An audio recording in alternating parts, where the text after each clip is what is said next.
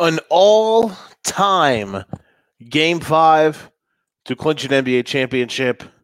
I'm out of breath, and the game's been over almost an hour. Let's have some fun.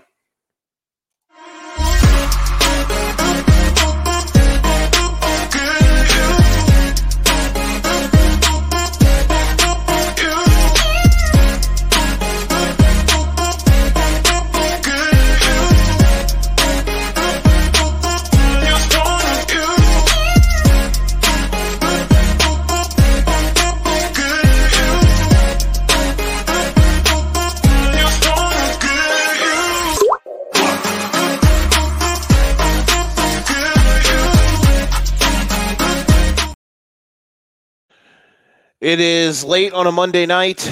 It's almost top of the hour, 11 o'clock, depending on where you're at. And we welcome you in. This is going to be a fun one.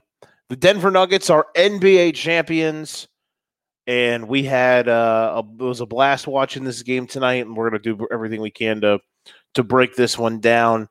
Coming up on this pod, I should say also, we, as always, are brought to you by the Four Frequency Sake Podcast Network with brand new episodes of Card Subject to Change every single Sunday. And there might be a special guest appearance from your boy here in the coming future.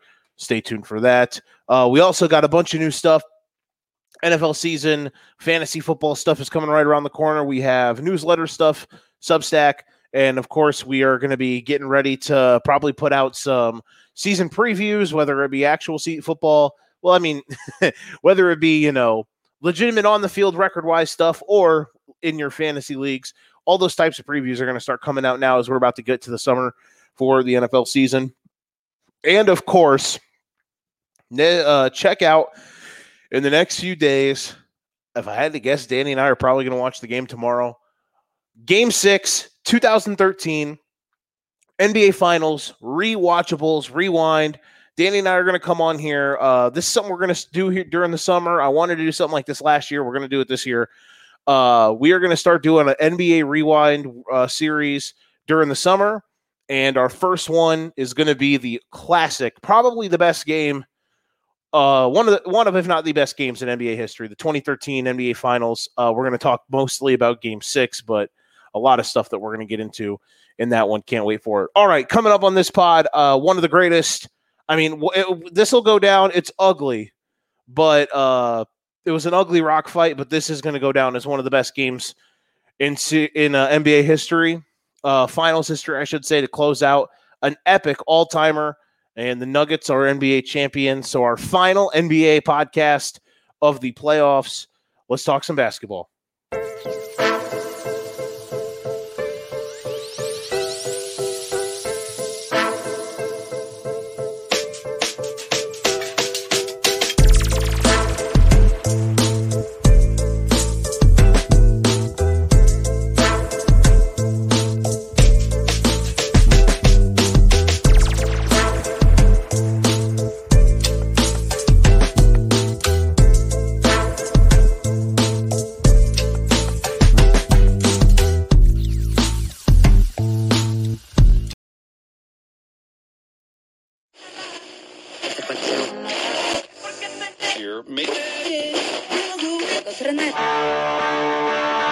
You're listening to the For Frequency Sake Network.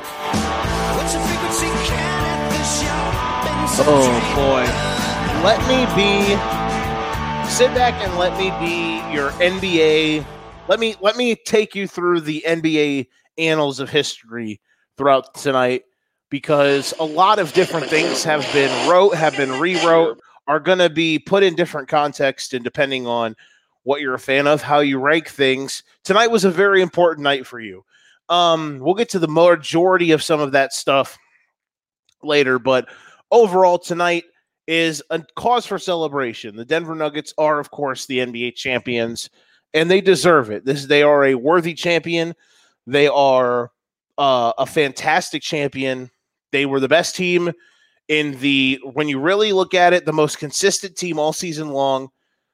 And when it got to the playoffs, they put on a dominant run, one of the more dominant runs only since in this century, only two teams that you can really think that you could compare them to dominance-wise are the 2001 Lakers, who probably are the greatest, one of the two greatest teams of all time, and, of course, the 2018 Warriors. I think the only other team from this century that has a record as good as the Nuggets was the 2007 Spurs, which is fitting because I, of course, which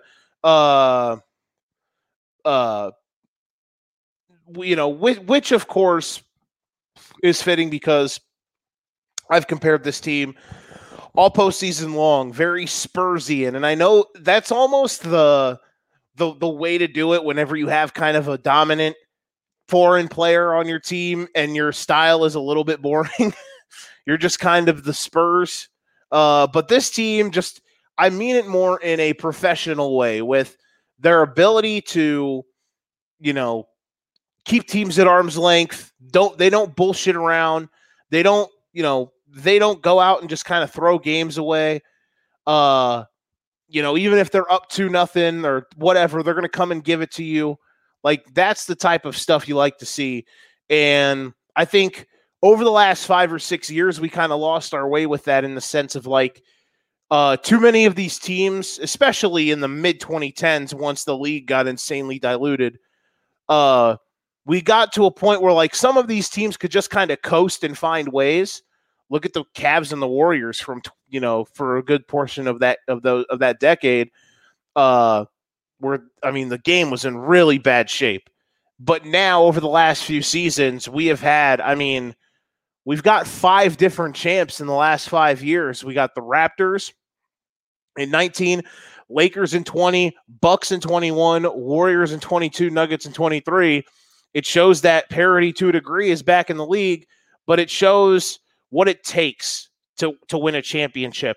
I think the Warriors are kind of the outlier of this group of 5 that we've had 5 different champs in 5 years, right after the 3 and 4 years run from Golden State, because the Warriors were, I think, other than the Raptors, you could say, stole a title because of injuries. And I don't think you're totally wrong to say that, because that Durant, if Durant ever gets hurt, it's tough to think that anyone was going to beat them 4 times in 7 games. But last year's Warriors team really kind of found a way to steal a championship. The other teams, I thought, really, I think Milwaukee to a degree as well with some stuff. The Lakers, I thought, were really, really good in 2020. And this Nuggets team, I think, is the best out of them. I think them and the Lakers are probably the 2 closest, but I think this Nuggets team is sensational. I want to get into some Jokic stuff quickly. What he has done is impeccable. I've got some insane fucking numbers to get to. But when you just look at what he's done here lately, I want to just say he scored 28 points in a closeout game to win the title. And people are going to look at it and be like, 28 points, that ain't shit. They scored 94. And I just want to put on a level of how insane this is. Here is everyone's shooting numbers tonight for both teams. Kevin Love, 1 for 4. Jimmy Butler, 5 for 18. Not good. We'll get to that later. Bam Adebayo, 9 for 20. Gabe Vincent, 3 of 13. Max Strus, 5 for 12. Duncan Robinson, 2 for 6. Caleb Martin, 4 for 9. Kyle Lowry, 4 for 13. Cody Zeller, 0 for 1 in 61 seconds. You could argue that 61 seconds lost the Heat the game. But regardless, for Denver, Aaron Gordon, 1 for 6. MPJ, 7 for 17, though he was elite tonight. He was really good, guys. Jamal Murray, 6 for 15. KCP, 4 for 10. Bruce Brown, 4 for 14. Jeff Green, 2 of 2. Christian Brown, 2 for 4. All of these guys played in a rock fight in a game that the amount of points scored 184, 183 was the total in an NBA Finals game. These two teams combined to shoot overall, 71 for like 185. Jokic was 12 for 16. He missed 4 shots. He had 28 points, 16 rebounds, 4 assists, dominant on offense, dominant on defense. Listen, I understand that there was about a month where I was starting to get a little fed up with how we viewed him, and I'm going to get to that in a moment as well, because I'm going to try to dunk on the Matt Moores of the world, hashtag or shout out to Hardwood Peroxide or whatever the fuck his name is, their whole thing is going to be over the next 72 hours is going to be like, oh, how stupid do you feel that you said he had to do it in the playoffs? Well, we're not. You have to do it in the playoffs to be at the level that he's at now, because nobody in the top 20 to 25 hasn't done it in the fucking playoffs except for like James Harden, who we're about to, history is not going to do well to that motherfucker. Listen, when you look at the Jokic stuff, what he's done, like I must say, obviously, he's the best player in the world. The gap, whatever we thought the gap was from Giannis to the second best player in the world, I think it's wider from Jokic to him. And I think Giannis is the second best player in the world.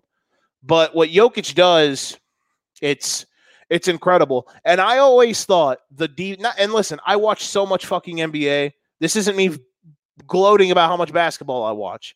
But the thing that pisses me off about how some of these people cover the sport is it insults people who actually either cover or watch the league, that actually pay attention to it. And listen, I bullshit on this show, to keep for my sanity, as you people know, but people actually cover this fucking league and watch the shit as much or more than I do, probably more than I do, and have a much more keen eye for certain things. This Jokic stuff throughout the season, I at times was like, listen, I think the defensive stuff makes no sense. How are his, et cetera, how do his numbers make him one of the best defensive players ever? Listen, he's not that, but watching in the playoffs, watching in this series, you see it. You absolutely see it. And it's not like him just shutting a guy's water off like Giannis. Giannis is obviously the best defensive player in the world. Let's just cut that shit. But Jokic might be one of the smartest.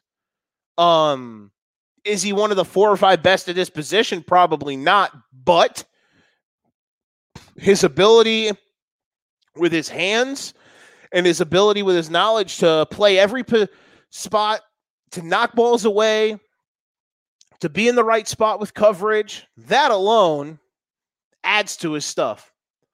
Now, let's get to the last thing before I get to all of the people who are going to be yelling at me for saying how dumb I am, and others are dumb for saying how he, for us saying we needed to see it in the playoffs. Obviously, he deserved to win the MVP 2 years ago. It would have been MVPs except for Embiid, but Embiid got hurt late in the year. I still think Embiid should have won it last year. I thought Embiid was the right call this year. Regardless, that doesn't matter. What he did in the playoffs, it obviously validates the MVPs. People like me that were saying he shouldn't have won the third before all of this is just NBA history, man. It's how we do it. I don't think we should change rules for people.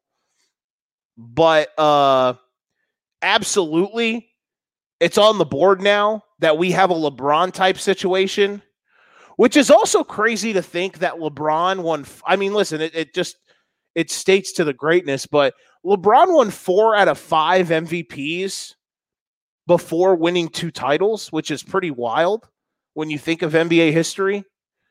And he honestly could have, probably shouldn't. Dwight Howard should have won it in 2011. He has an argument for 5 straight, 08 or 09, 10, 11, 12, and 13. 12 and 13, obviously, I mean, you have to try to not give it to him. 2013 should have been unanimous for him. He was the best player in the world. It was one of the greatest seasons in the history of the league by any one player. I say all that to say this. 4 and 5 years now with Jokic and us saying, damn, why didn't we just allow him to have 5 straight? It's on the board, MVPs wise. And that alone is going to put him in another stratosphere. But before I actually give my opinion on where he should be ranked, I need to say this. Anybody that sits back and is like, well, you know, all of you people are stupid for saying we needed to see him do it in the playoffs. Listen, obviously, you know, what this has done is validated that if Murray wasn't hurt, if Porter was healthy-ish, if they had their guys the last 2 years, who knows? 2021 was the year for them. Them and the Clippers, I think when you look back at it, were probably the 2 best teams in the West. Murray gets hurt with a month to go. No, not even that, or more than that, because they didn't start the playoffs till the week before Memorial Day that year. So I guess, yeah, about a month and a half to go, 6 weeks to go, late March. He blows his knee out in Golden State. They come back. They win in round 1. They get swept in round 2. I think the Suns were the 3rd best team maybe in the West when you really go back and look at it, even though I think that Suns team was awesome. Probably the 2nd best, and them and Denver were really close. I think the Clippers in 2021 got killed the most. If Kawhi doesn't get hurt, the Clippers probably win the title in 2021. Last year, I mean, listen, Jokic obviously was amazing, and even though I think Embiid deserved MVP above him, just because of how great Embiid was last year, 48 wins with the roster that they had was insane. And they were the 6th seed and had no chance against Golden State. So it obviously, it's a little bit of both. It's like, well, what have you done? And even though it wasn't his fault, he played great, you still have to make runs. It was a 4-week stretch from Giannis is an all-time overrated bum to he's one of the 15 greatest players of all time. That was 4 weeks. If Kevin Durant shoots, the joke, if Kevin Durant's shoe is 6 inches smaller and that's a 3, Giannis, the Nets win that series. The Nets probably go on to the finals, and Giannis isn't even top 50 all time. But instead, they win that series. Giannis, by the way, goes off in game 6 and 7 after an insanely low moment in game 5, pulverizes his way to an NBA championship by one of the most dominating 4-game stretches in NBA history. You could even say 5-game stretches. One of the most dominant finals performance series in league history. Also capped off by probably the best closeout game in league history. 50 points, 14 boards, 17 and 19 from the line. By the way, the guy never makes free throws.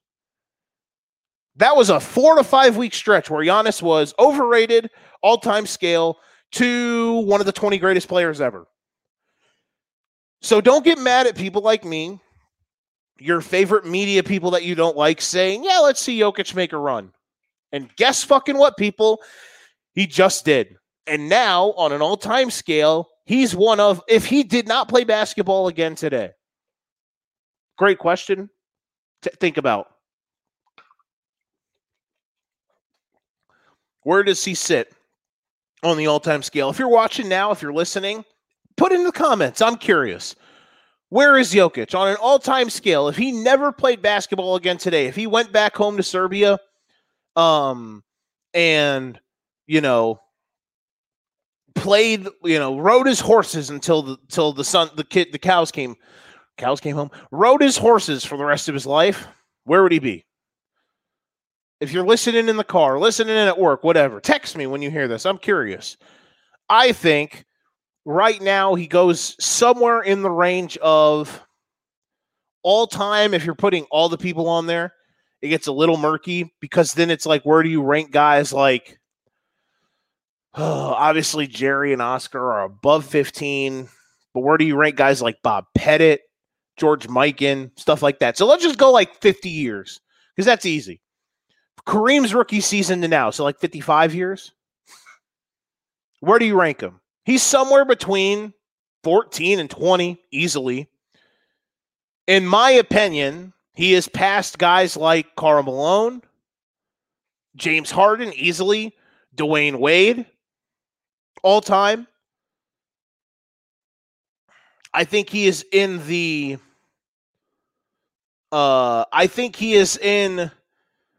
the conversation with a guy like, say, with a guy like Dirk. Here's some guys all time I think he's easily passed. On the centers list, he's passed McHale, he's passed Pat Ewing, he's probably passed David Robinson, multiple MVPs. Let's look at contemporaries. He's obviously flown by Russ. He's passed Kawhi. He's passed guys like Iverson and Kidd in my book. He's passed Harden. He's passed guys like KG. He's passed Chris Paul. I think the question now, I would put him ahead of guys like Malone and Barkley, and I love Barkley. And Malone's numbers are weird. It depends on who you listen to and who you trust for certain stuff. I think Karl Malone is like one of the weirdest NBA careers of all time. I think he's better. Sorry, Nicole, if you're listening. He's better than Dwayne Wade all time. It's close, though. That's where it gets close. Like him, Dirk, and Wade. That's like the triple threat match, kind of, sort of. And the question then becomes, do you put guys like Malone and Barkley ahead of Wade? I don't know. I probably wouldn't, because if you're thinking of what a championship means, what Wade did in 2006 is pretty fucking remarkable. So, and honestly, if you really think, and it's not, Wade wasn't a lone act, though he kind of was. Dirk was a lone act with amazing role players. And Jokic wasn't a lone act because Jamal Murray is awesome. And when we do our NBA top 50 players lists next year, and whatnot, we're going to be putting him in the top 20. I mean, we are. He was the second best player on a champion, I should say. And he was dominant in a lot of games. He was, man. He really was. So this isn't like the solo act that it was for Dirk, but Jesus, man, he's more dominant than both of them. I don't think you can put him ahead of guys like Isaiah, Giannis, Durant, Malone, Julius. Those guys, you can't put him there yet, but he can get there. I don't think you can put him ahead of Giannis because when Giannis did win the first title, he was a couple years younger. Jokic is 28. I think Giannis also being on the short list of guys to win an MVP and a DPOY in the same year, that to me matters. I think it's close. If you want to put Jokic all time ahead of guys like Dirk and Wade, then it becomes obviously the contemporary that he's bashing heads with is Giannis. And look, at the end of the day, in the last 50 years, that's two of the 15 to 18 greatest players ever. Of all time, it's two of the 20 to 22 greatest players ever. So that's where he is. All time, where could he go? Let's say he gets, I said the other night on the show, this could be 3 and 5 years type of run. And if he could definitely win the next two MVPs, I mean, who's fucking stopping him? I mean, if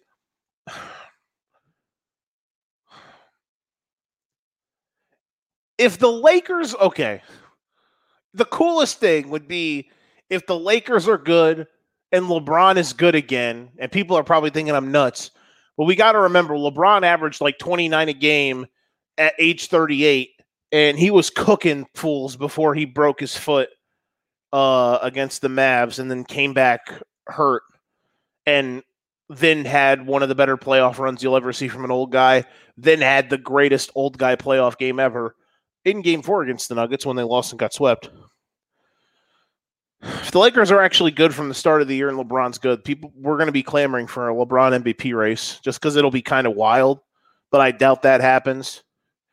Devin Booker, like anyone listening that loves futures, I would sprinkle money on Devin Booker MVP for fuck it reasons. That'd be cool.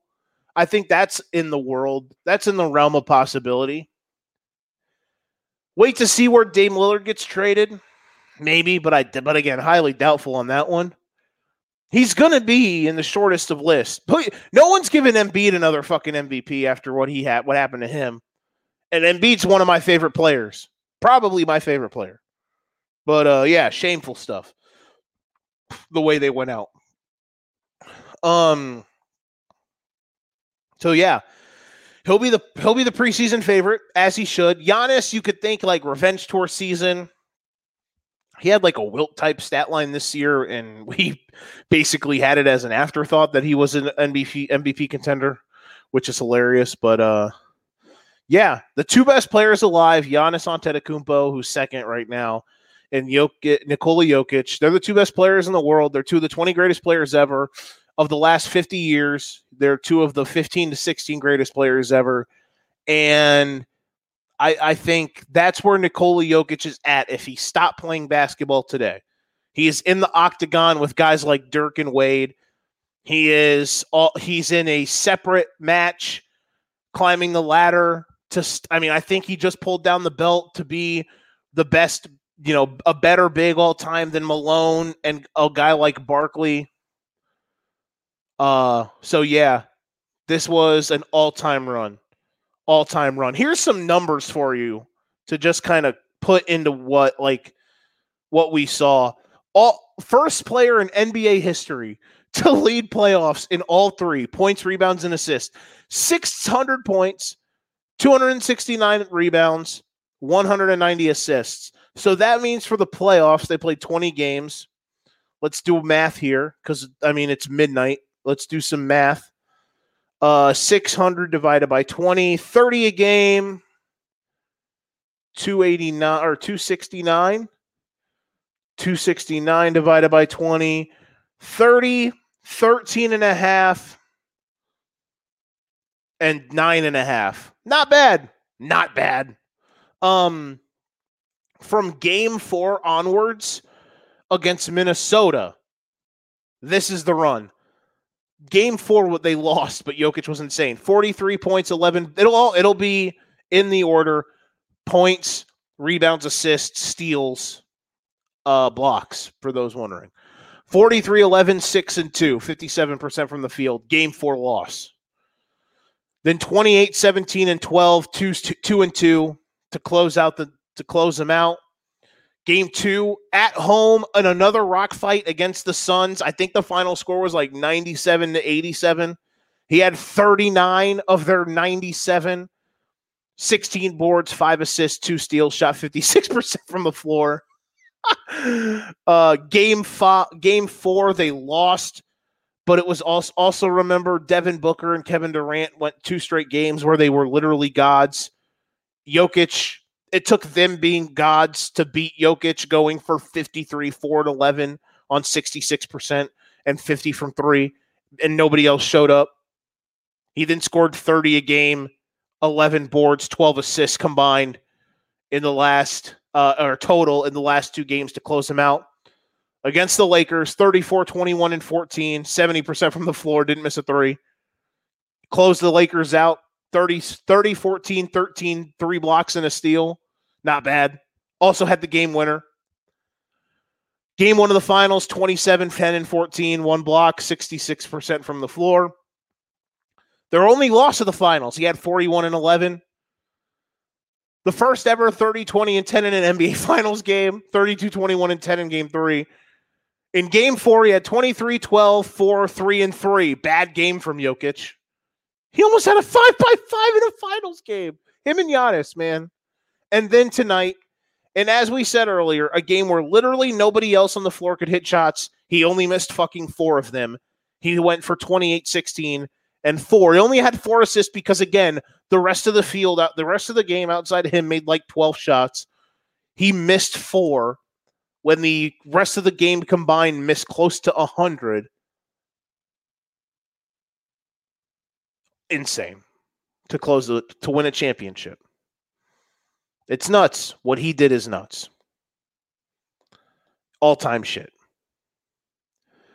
That was a 30-minute diatribe on Nikola Jokic. Not bad. What? I want to defend a tweet.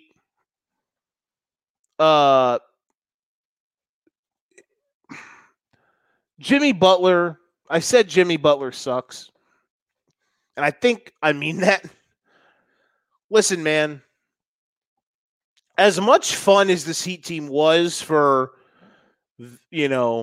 absolutely eviscerating the Bucks, and then, doing what they did to the Celtics. They lost 7 of their last 9. Not great. Jimmy Butler in those 7 games, not great. He didn't have one real good game. Game 7. The last 2 minutes of Game 6 against the Celtics in Game 7, he was pretty good. He was awful tonight, and then he turned it on in the final 5 minutes, which, hey, we'll take it. Problem wasn't even the fact that he missed 13 shots. I don't give a shit. He should have shot 35 times tonight.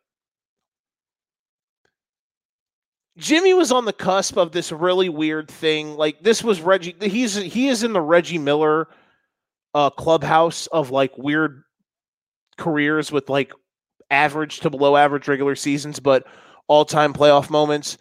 It sucks because, listen, in round 1 against the Bucks, he literally looked like one of the greatest players ever. And in the Celtics series, what he did in the first 2 games was amazing. We'll always have the Grant Williams moment. We'll always have it. And in the finals, he was awful. He was awful in the finals. If he gives them anything tonight, they win. He was 5 of 18. I don't mind missing the shots, even though his jump shot looked like every time you pull up for 2 from 15 and in 2K. It's just red releases. I think Danny laughed at that when I sent him that text earlier tonight. I hope he did anyway. I put some effort into it.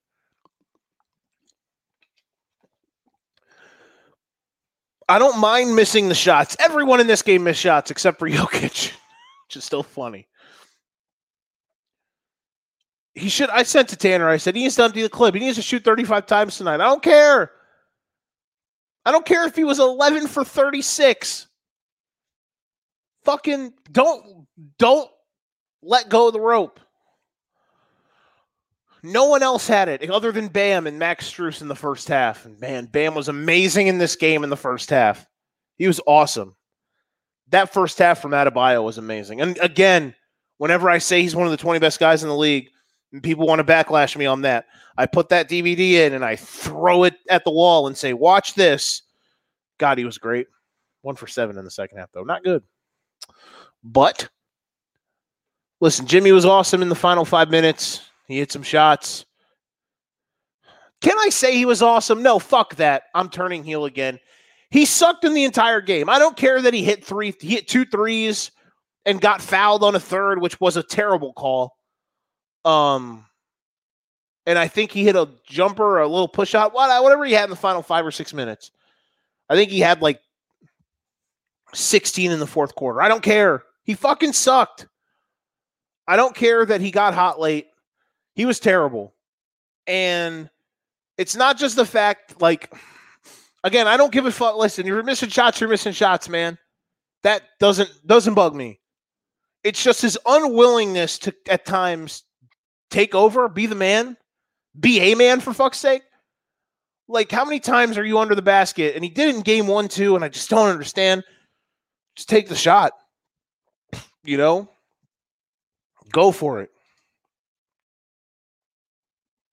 Just mind-boggling. some of the decision making. Now, I can't hate on him for the final 5 minutes. He was really good, but 2 for 12, Harden-esque bullshit through 40 minutes, through 42 minutes, and then he decided to fucking flip the switch. Embarrassing, honestly. He was in rhythm, and he passed up a chance to give them the lead late. He threw it away. I don't want to say he ran from the moment, but if this was other guys, we would be saying that. The problem is Jimmy Butler has, with what he's done, has kind of parsed criticism. But I think a hot take show conversation tomorrow should be that he kind of ran from it late. Even though he brought him, not back, but he kept them alive. Because he was the only guy that could score in the final 6 minutes. But he turned the corner on Jamal, and I know Jokic was there, but he was in rhythm. You're in the paint. Don't stop on a dime and then throw the fucking ball away. I do want to give credit to Denver's defense, by the way, tonight, because they clamped. Michael Porter Jr. was awesome. Blake motherfucked him. That was nice. He basically uncursed him. He couldn't hit a jumper. But he hit one. He did one, and thank God. He was so due. But he was great. Poor MPJ was awesome tonight. I thought he was awesome in the 2 games in Miami, too. He got better just by cutting more. Even though they didn't play him late. They didn't play him late again tonight because of defense. Like, he was better defensively, but Bruce and KCP, man, moving them puppies, baby. Shout out to Cuffs. KCP especially. At one point, I thought died. Came back in and was locking up. All around, man, there's so many. I've gone all this and not really mentioned Jamal Murray yet, and I feel bad because Jamal Murray is awesome, and I love him. And I said this the other night, and I'll say it again. There was a moment in Game 2 of the Lakers series where I watched him go from John Starks to Klay Thompson or Steph Curry in the matter of a moment. And I will never doubt him again in a big game, even though in games 4 and 5, he didn't shoot well, which is okay. It happens. But he didn't turn the ball over much. In Game 4, he didn't turn it over at all. I mean, I'm sure he did tonight. Tonight was a fucking mess, but it was awesome. He has made himself a lot of money because of the fact that he'll get All-Star games. He'll get an All-NBA cred now. I'm really happy for him. And him have the moment on the stage, he's just emotional as hell. And they bring him up to talk, and the crowd just loses their mind. That was so cool. Kitchener, Ontario, man, they've got an NBA champion in Jamal Murray. I was really happy for him because he's gone through a lot. And he was awesome in the bubble. You could argue he was better than Jokic in the bubble, though I think Jokic was still really good. If you go back, you got to go back and watch those games that Jokic played. He was insane. But he was they were close, you know? So he was right beside him as like running buddies on a conference finalist. And then they would have gone into the playoffs in 2021 as one of the favorites to win the West. And he blew his knee out, missed a year and a half. Who knows? I mean, the stuff that he had going through his mind, you can never know. We were wondering if he ever had it again. I will still remember the game we realized he was back. It was early in the regular season, and he was in Portland. Him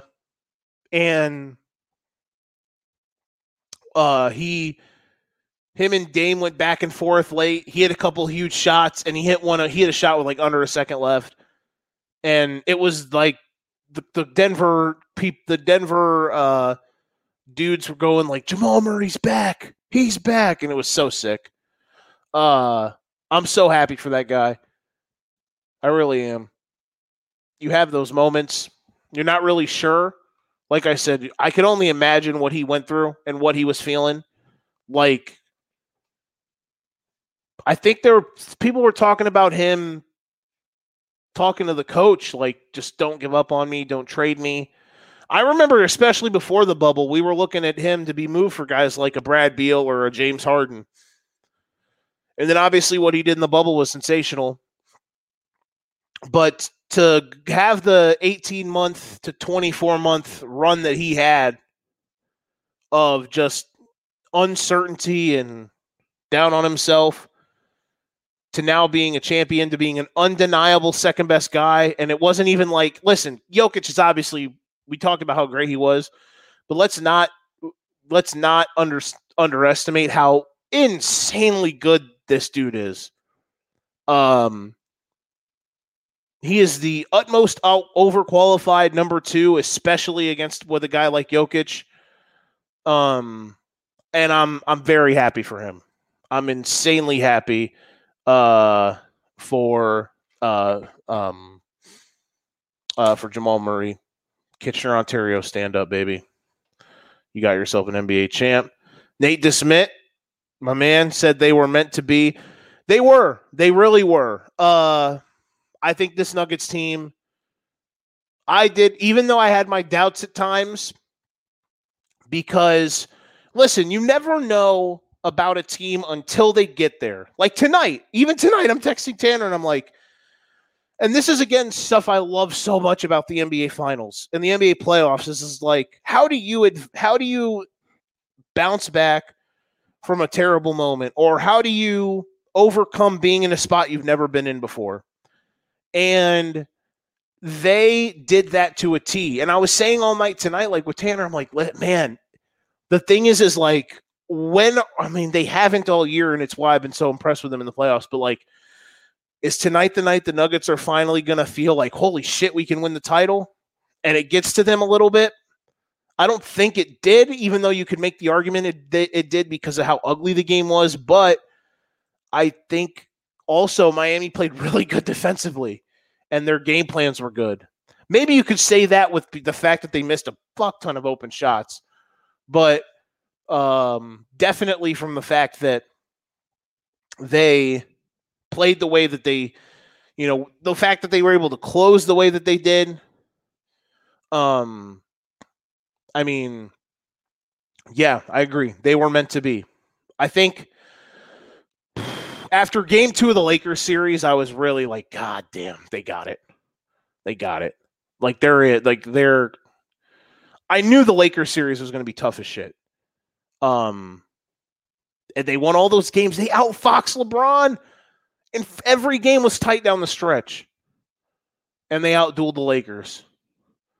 Which, again, like that was itself like, holy shit. And just so impressive, man. Nate, you're right. 100% right. Nate mentioned in the USA versus International game. I know they talked about that for the All-Star game. I don't know if I want that. Because the reason I don't want that is because I don't think you'll get all the correct All-Stars if you do it that way. You'll be forcing it. 2014 Nike Hoop Summit. Is that the video going around about Jokic? One of the Draft Express guys talking about him? That would make sense.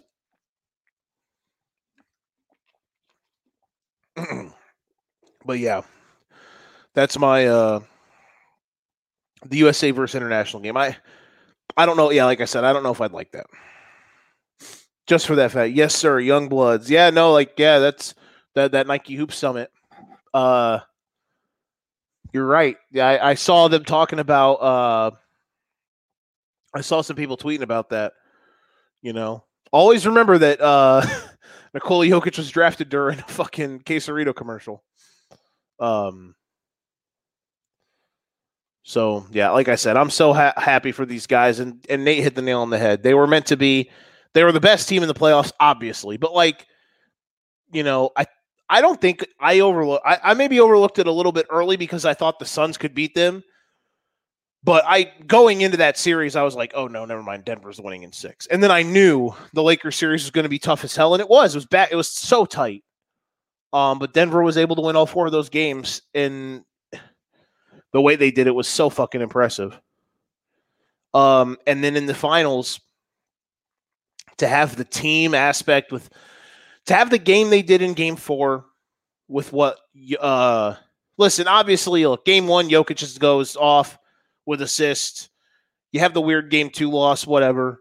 Game 3, you have literally the only game in NBA history where you've had 2 30-point triple-doubles. Jokic has the 30, 20, and 10 first and finals history. And game 4 was the most impressive before tonight just because, like, when your guys don't have it to an extent, shooting on a scoring efficiency level, how do you win? And having in game 3, Christian Brown having 17, 19 points, whatever he did. And then Bruce Brown and Aaron Gordon and other guys I haven't mentioned yet, like Bruce Brown. Bruce Brown was on the Nets and they were using him as a small ball 5. And he comes to the Nuggets and he's literally playing the perfect spot as a sixth man coming in. He can be an offensive engine with elite, like just quick hitting ability because of his the way he can run the floor and his ability to slash. And he's a fantastic defender. And Aaron Gordon goes from a guy who was maybe drafted a little bit too high and in Orlando. And I'm a Magic fan, and I didn't like the pick at the time. It didn't make too sense because I thought he was just too raw. He goes from this kind of unfinished, raw dunker athlete to, where in Orlando they wanted him to shoot too many times and be a 3-point guy to spread the floor, and that wasn't his game. He has a good year. He gets traded to the Nuggets at the trade deadline last year. And he becomes this perfect under the basket dunker spot, cutter, and becomes like their best defender, one of their better defenders, probably one of their 2 or 3 best defenders. And I mean, in the playoffs, he guarded Durant, he guarded LeBron, he guarded Butler, and did it effectively. I mean, and offensively, there were moments like we were like, man, the Lakers figured stuff out where you can't play Aaron Gordon. In game 4 of that series, in the closeout game, Aaron Gordon goes off. In this series, it's like, man, offensively, who knows what? I guess not really this series, but like this series, he had an amazing offensive series. The first quarter, game 1, he goes nuts, he helps gap the lead. Game 4 was the pace de resistance of Aaron Gordon's career. 27, 7, and 6 or whatever it was. He was awesome in game 4. And then tonight, battling, as Danny texted me when he blocked that Lowry shot, he blocked it with his armpit, and he kind of did. But like, yeah, man, those guys are champs. Kentavious Caldwell Pope. I mean, in the bubble, he was one of the most important assets on that Lakers team. I still can't fucking believe I'm not a Lakers fan, but I like LeBron obviously a lot. I can't believe the Lakers gave him up and Kuzma for Russ. I'll never understand that. They certainly could have used him this year. And KCP was awesome tonight. He was awesome all playoffs. He had multiple huge games with big-time shot making, always was guarding the other team's best guard, and he was just great. Pope is elite. Yeah. At what he does. Yeah, he's one of the better guard defenders in the league. And he's a guy that can kill you if you don't cover him as a shooter. Hit some big-time shots tonight, and those are the type of guys Nate said knows his lane. Absolutely. You need guys like that on teams like this to win titles. Someone said it, Colin Cowherd, Nick, I believe, said it first. No, I heard Bill Simmons say it. Aaron Gordon kind of was this year's Andrew Wiggins, and you could kind of, you can't really say that about KCP because KCP already won a title and was elite at what he did. But like Aaron Gordon went from like high draft pick misfit, put in the wrong situation, to traded to the right situation and is elite at what he did. Last year, Andrew Wiggins was sensational. Last year, Andrew Wiggins was the second best player on the Warriors in the finals. That is undeniable. And what Aaron Gordon did, he wasn't the second best player in this series.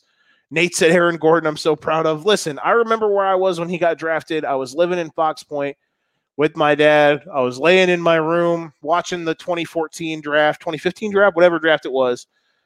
And Aaron Gordon got drafted by the Magic, and I was pissed. He's come a long way, man. He has come a long way. Yeah, I'm happy for him. He's turned himself into another guy who's like elite at understanding his lane, understanding his role. But the comparison to Wiggins, I thought by some of those guys was really spot on. And Bruce Brown, too, again, another elite role player. Jeff Green, man, think of what he's been through.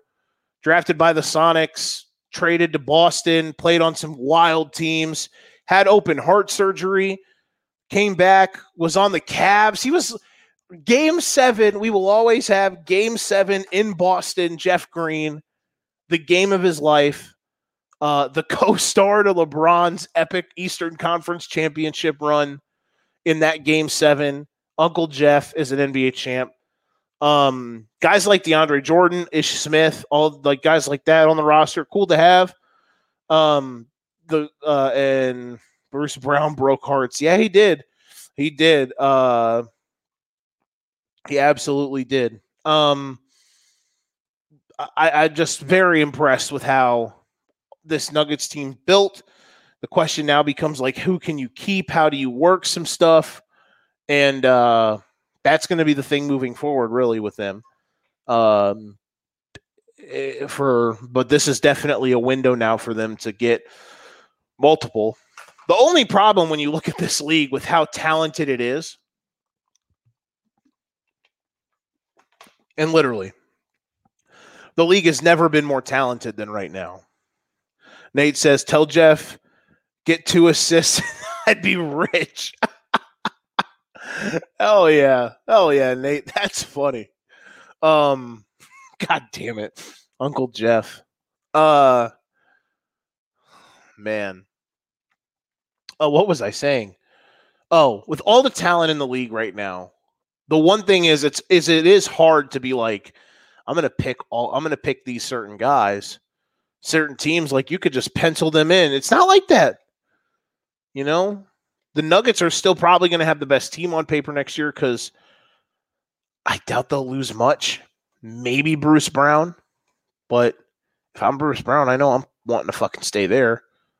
Bruce Brown is elite for teams that are trying to win the title. Like, Bruce Brown would be elite on teams like the Nuggets, the Bucks, fucking the Lakers, even the Warriors, who I despise.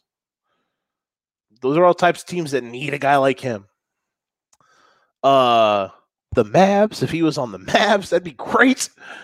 I'm gonna be honest, the way Joker plays, they are unorthodox and unmatched. Let me see. Let me see what you put here. Let me pull the iPhone out, Nate. You're throwing up gang signs. And unmatched. Unorthodox and unmatched. Yeah, though, that's another thing too, is I said this on the show with Danny the other night. I said it a bunch, they are the smartest team in the league because they A, get the easiest shots, and they B, just always know where to be. So the question is going to be, how much of this can they keep together? I think Christian Brown, number 0 for them, I think he's a fantastic player. I think he will continue to grow and get better. Nate put a TikTok in here. I'll watch it after this. I'm about to be getting out of here soon, but I appreciate you guys, and Nate was showing a lot of love. I appreciate it, man. This has been fun. It's always great to sit back, and I didn't think I'd go this long, but there's a lot of stuff you want to get to when you have a night like this. And it's the 2014 team. Okay, I'm pulling this up right now. Let me see here. Oh, okay. I see. Okay, I got you. I see it now. That's wild. How about that? Legendary. And now they're here, man. Now they are here. NBA champs. together. Best duo in the league easily. Jokic supplants some of your favorite players. Maybe. Not many. No one likes Karl Malone. A lot of people love Barkley, though, and I'm one of them. He supplants some of your favorite players ever as an all-timer. He gets in the cage with guys like Giannis and guys like Dirk and D. Wade on the all-time list. And he has the undisputed belt for best player alive. And the Nuggets are world champs. I want to thank everybody that's hung out with us tonight. Shout out to Nate. He was bringing some fun tonight. Shout out to Will as well. And I believe Alex, my guy Alex Teets, liked the video during the show tonight. We're going to post the pod version. I'll post it. I'll throw it up it'll be out on like Spotify and Amazon and iTunes and all that shit tonight and tomorrow. I'll put it on Facebook and share it in the morning. But that's it for this. The next time you will see me will be probably, we'll shoot for maybe Sunday, but if Danny and I get through the game tomorrow, we could do Friday. Could do a Friday nighter, which would be fun. And that one will be, I don't know how fun that would be to watch live. It could be. I think there's not much of a difference, but still, I can't wait because we're going to be doing our first NBA Rewind, and it will be the 2013 NBA Finals, Spurs Heat. I think it's the greatest finals ever. I think Game 6 is one of, if not the greatest game in NBA history, and we're going to do that. I'll put out here when we're going to do the show live, but Danny and I we're going to rewatch Game 6. We're going to do a whole kind of thing on and list talking about the season as a whole, both of those teams, the playoffs, that series, and then obviously the history of that Game 6 and all of that. And I can't wait. It's going to be so much fun. It's going to be our first of a few we do in the summer. I wanted to do a few of these last year, but we just weren't able to. But now living here and the time we're going to be able to have in some of these off days, it'll be fun, man. I cannot wait. Danny is super jacked about it too, I think, that makes me happy because he's an NBA nerd like me, so I can't wait. Thank you all for watching. Like, share, all the love. I appreciate it more than you guys know. We'll see you guys. We'll put out on the socials whenever we do. We are going to decide to drop it. It'll probably be like Friday or Sunday. That'll probably be when we do it. If I had to guess, we'll watch the game tomorrow. Can't wait for it. But congrats to the Nuggets on the NBA title. Thank you all for watching. As always, this has been the Educated Ignorance Podcast. We did an hour. I did not think I'd do it, but goddamn, this was fun. As always, if you ain't got your game, you best pass the sticks. We will see you guys later this week. Until then, I'm Joe the Show. We'll see you guys. We're out. Peace.